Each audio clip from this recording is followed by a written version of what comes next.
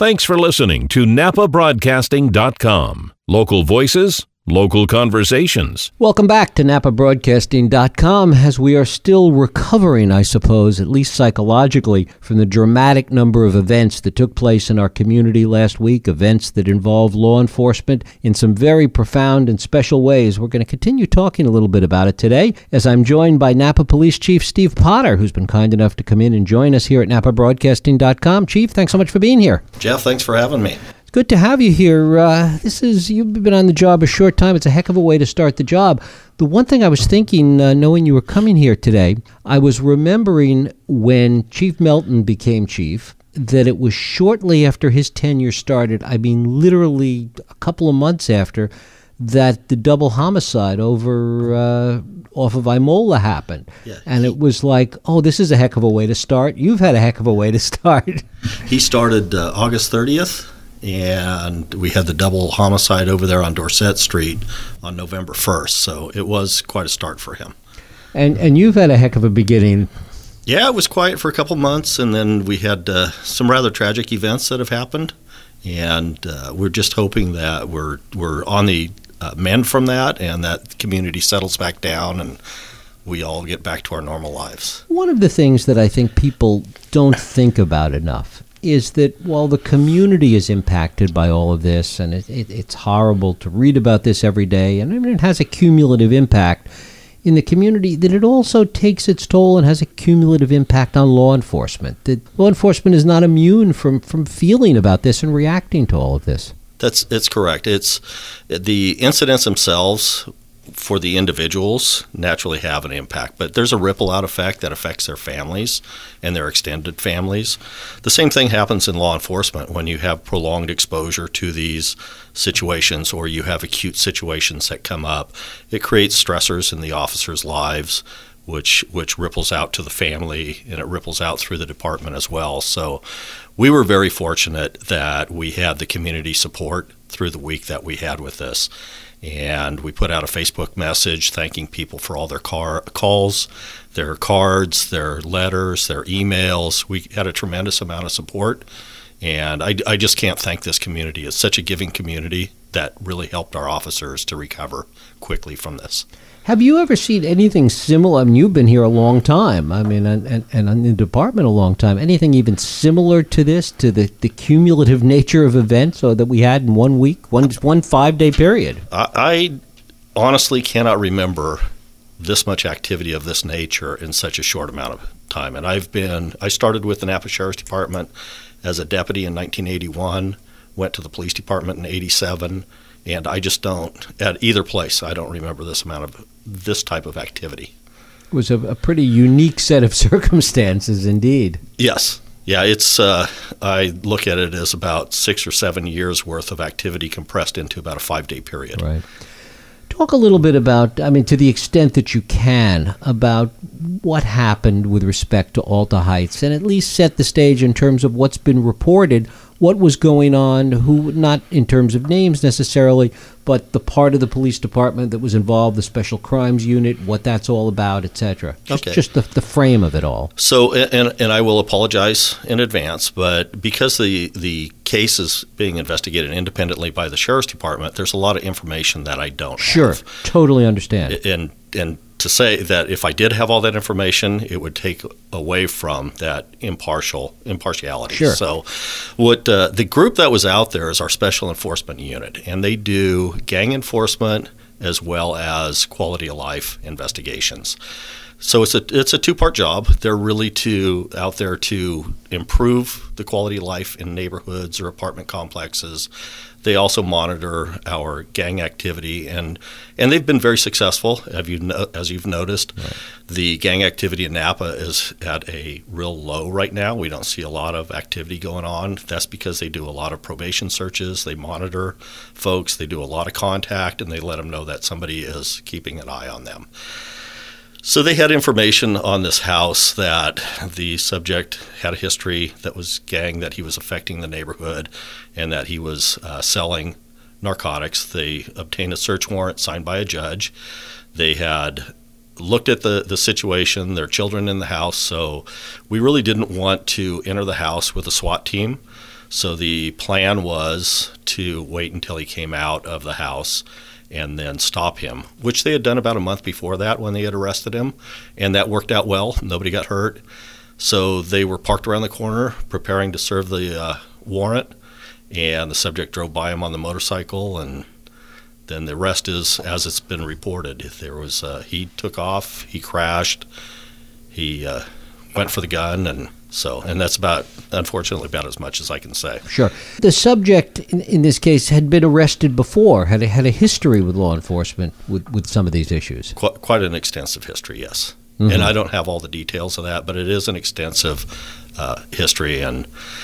But at the same time, we always look at it. It's anytime somebody's life ends before their time, it's a tragic event. It has a ripple-out effect to the family members.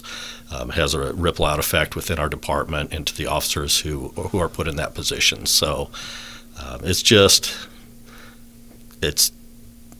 too bad that it happened, and I wish he would have made other choices. One of the other aspects of it, I think, that surprised some people, at least in some conversations that I had, is that these kinds of things go on, and it's not all that unusual, and you can speak to that in residential neighborhoods, in places that you might not think that there are people living with drugs, with ammunition, with guns, etc. Yeah, especially in a neighborhood like that. I actually grew up in that neighborhood. I think it was in between 7th and 8th grade, my parents moved us down to the center of town, but I grew up on the other side of Alta Heights Elementary School. I had friends right there in that neighborhood that I had grown up with. Very familiar with it. My grandma lived down the street there. It is an incredibly quiet, very nice neighborhood that you would never expect this type of activity. Right. However, the neighbors had seen it. The neighbors had recognized that there was a problem, and some of them had gotten in touch with us and told them that there was an issue at that residence. Talk about that, the role that, in this case, but also in other situations around town, the role that community plays, community neighborhood watch and community groups, in really providing information and being helpful to law enforcement in these kinds of situations. It's absolutely critical. We can't do our job without the public being involved. And really, to have them involved, we need to have the community's trust. It's a lot of what we're working toward to maintain, and we're actually looking to enhance that. Because we've had some situations that didn't play out as well as we would like them to have. So we're doing everything that we can to have people let us know more about what's going on. We started our neighborhood meetings as part of our neighborhood-based policing initiative. That's a philosophical change within the department, and it's really reducing our policing services down to smaller identified neighborhoods, because as we know, the Browns Valley neighborhood is entirely different than the Imola neighborhood, which is totally different than Coventry Manor, which is totally different than Old Town. So when you think about applying the same policing technique in each of those neighborhoods, you set yourself up for failure. We don't want to do that. We're really looking to build the trust, have people tell us what's going on, customize our service, address those quality of life and those criminal activities, and raise that quality of life that Napa is already famous for. Talk a little bit about those community meetings and really the process of getting people out in the abstract. At Alta Heights, I know because I lived there, there was a series of meetings, I guess maybe 6 months ago or maybe longer. Time goes by so quickly, but it's because there were a number of robberies that had taken place in the neighborhood. So everybody was very interested in attending a meeting that took place at the school. But in neighborhoods where there isn't a clear and present problem, the process of really encouraging people to come out and participate in this process. What we find is when there's a problem, we get a lot of people to show up. Right. Like you say, the Alta Heights area, there are a lot of residential burglaries. We're standing room only at that meeting. Yeah. And which is always good to see. And we would like to see that when there's not a problem also, because that is really how we learn what's going on. We learn how to address the needs of that neighborhood, because they're not all criminal needs. We've had meetings before where we've only had 3 of the community members show up. So we've expanded what we bring to those meetings. We bring our public works department, we bring our code enforcement officer, we bring different people, because we find that we can address the criminal needs, we can address quality of life issues, but a lot of those quality of life issues deal with traffic complaints and traffic engineering and chickens in the backyard or barking dogs and just a lot of areas that aren't our expertise. So, and then what we found too is after we had about 5 or 6 of the meetings and we started to really learn how to interact better with the public, because we tend to have one style that we think works, and as we see nationwide, that doesn't always work. So we have elected officials that show up at those meetings also. We're very thankful to have them there, and they're able to listen to what's said, as well as address some of the concerns, and I think that you'll see more of that as time goes on too. You set yourself up by saying how long you've been in the department and how long you've lived here. Talk a little bit about how you've seen the community change, particularly as it relates to policing, how police have had to really respond to the changing face of Napa. So, born and raised here and spent my entire life here. Went to Alta Heights Elementary School, Silverado Middle School, Napa High, and then out here to Napa College. And got involved at the age of 22, got hired full-time at the Sheriff's Department. I had actually spent a couple years as a volunteer reserve deputy prior to that. So Napa was a much smaller town in a different place back then, and we actually had a conversation this morning with somebody about what Napa was even 15 years ago when the tourists would drive by on Highway 29 and bypass Napa. And now what you see is a lot more people going into downtown. You have a nightlife down there that we haven't experienced before. You have a lot of other concerns and issues that have come up. We did a survey about a year and a half ago for the police department. What we found out was that the major areas of concerns were sidewalks, barking dogs, and traffic issues. Crime wasn't an issue there for us, and this was leading into our neighborhood-based policing model. So we learned that what Napans really expect is a high quality of life. They expect a high customer service from their police department, from their city employees. So our goal is to help them get that service that they expect. It's when I started, we didn't have gang issues. In the 90s, we had significant gang issues that ebbs and flows, and it's up and down. There are other areas that come up. Domestic violence is a huge issue, but we don't see the level of violence that we've seen in the past, but we still see too much domestic violence.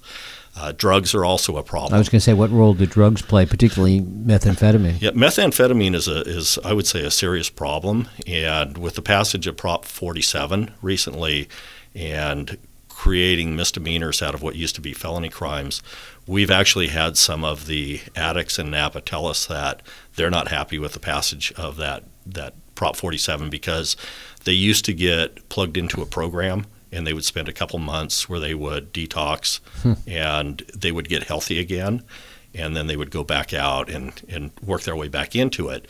But that now there's really no break because it's a misdemeanor. There is not a hammer held over their head to plug into a program, which I'm hoping that at some point we can there will be some programs in place that people are directed to get them the help that they need. I mean, the bigger problem, and it's a whole conversation perhaps for another day, and we could involve others in it, is that law enforcement has become the first line of defense as far as mental health is concerned. That's really become a big part of law enforcement that was never intended to be. That is an absolute huge issue across the state and as well as across the nation.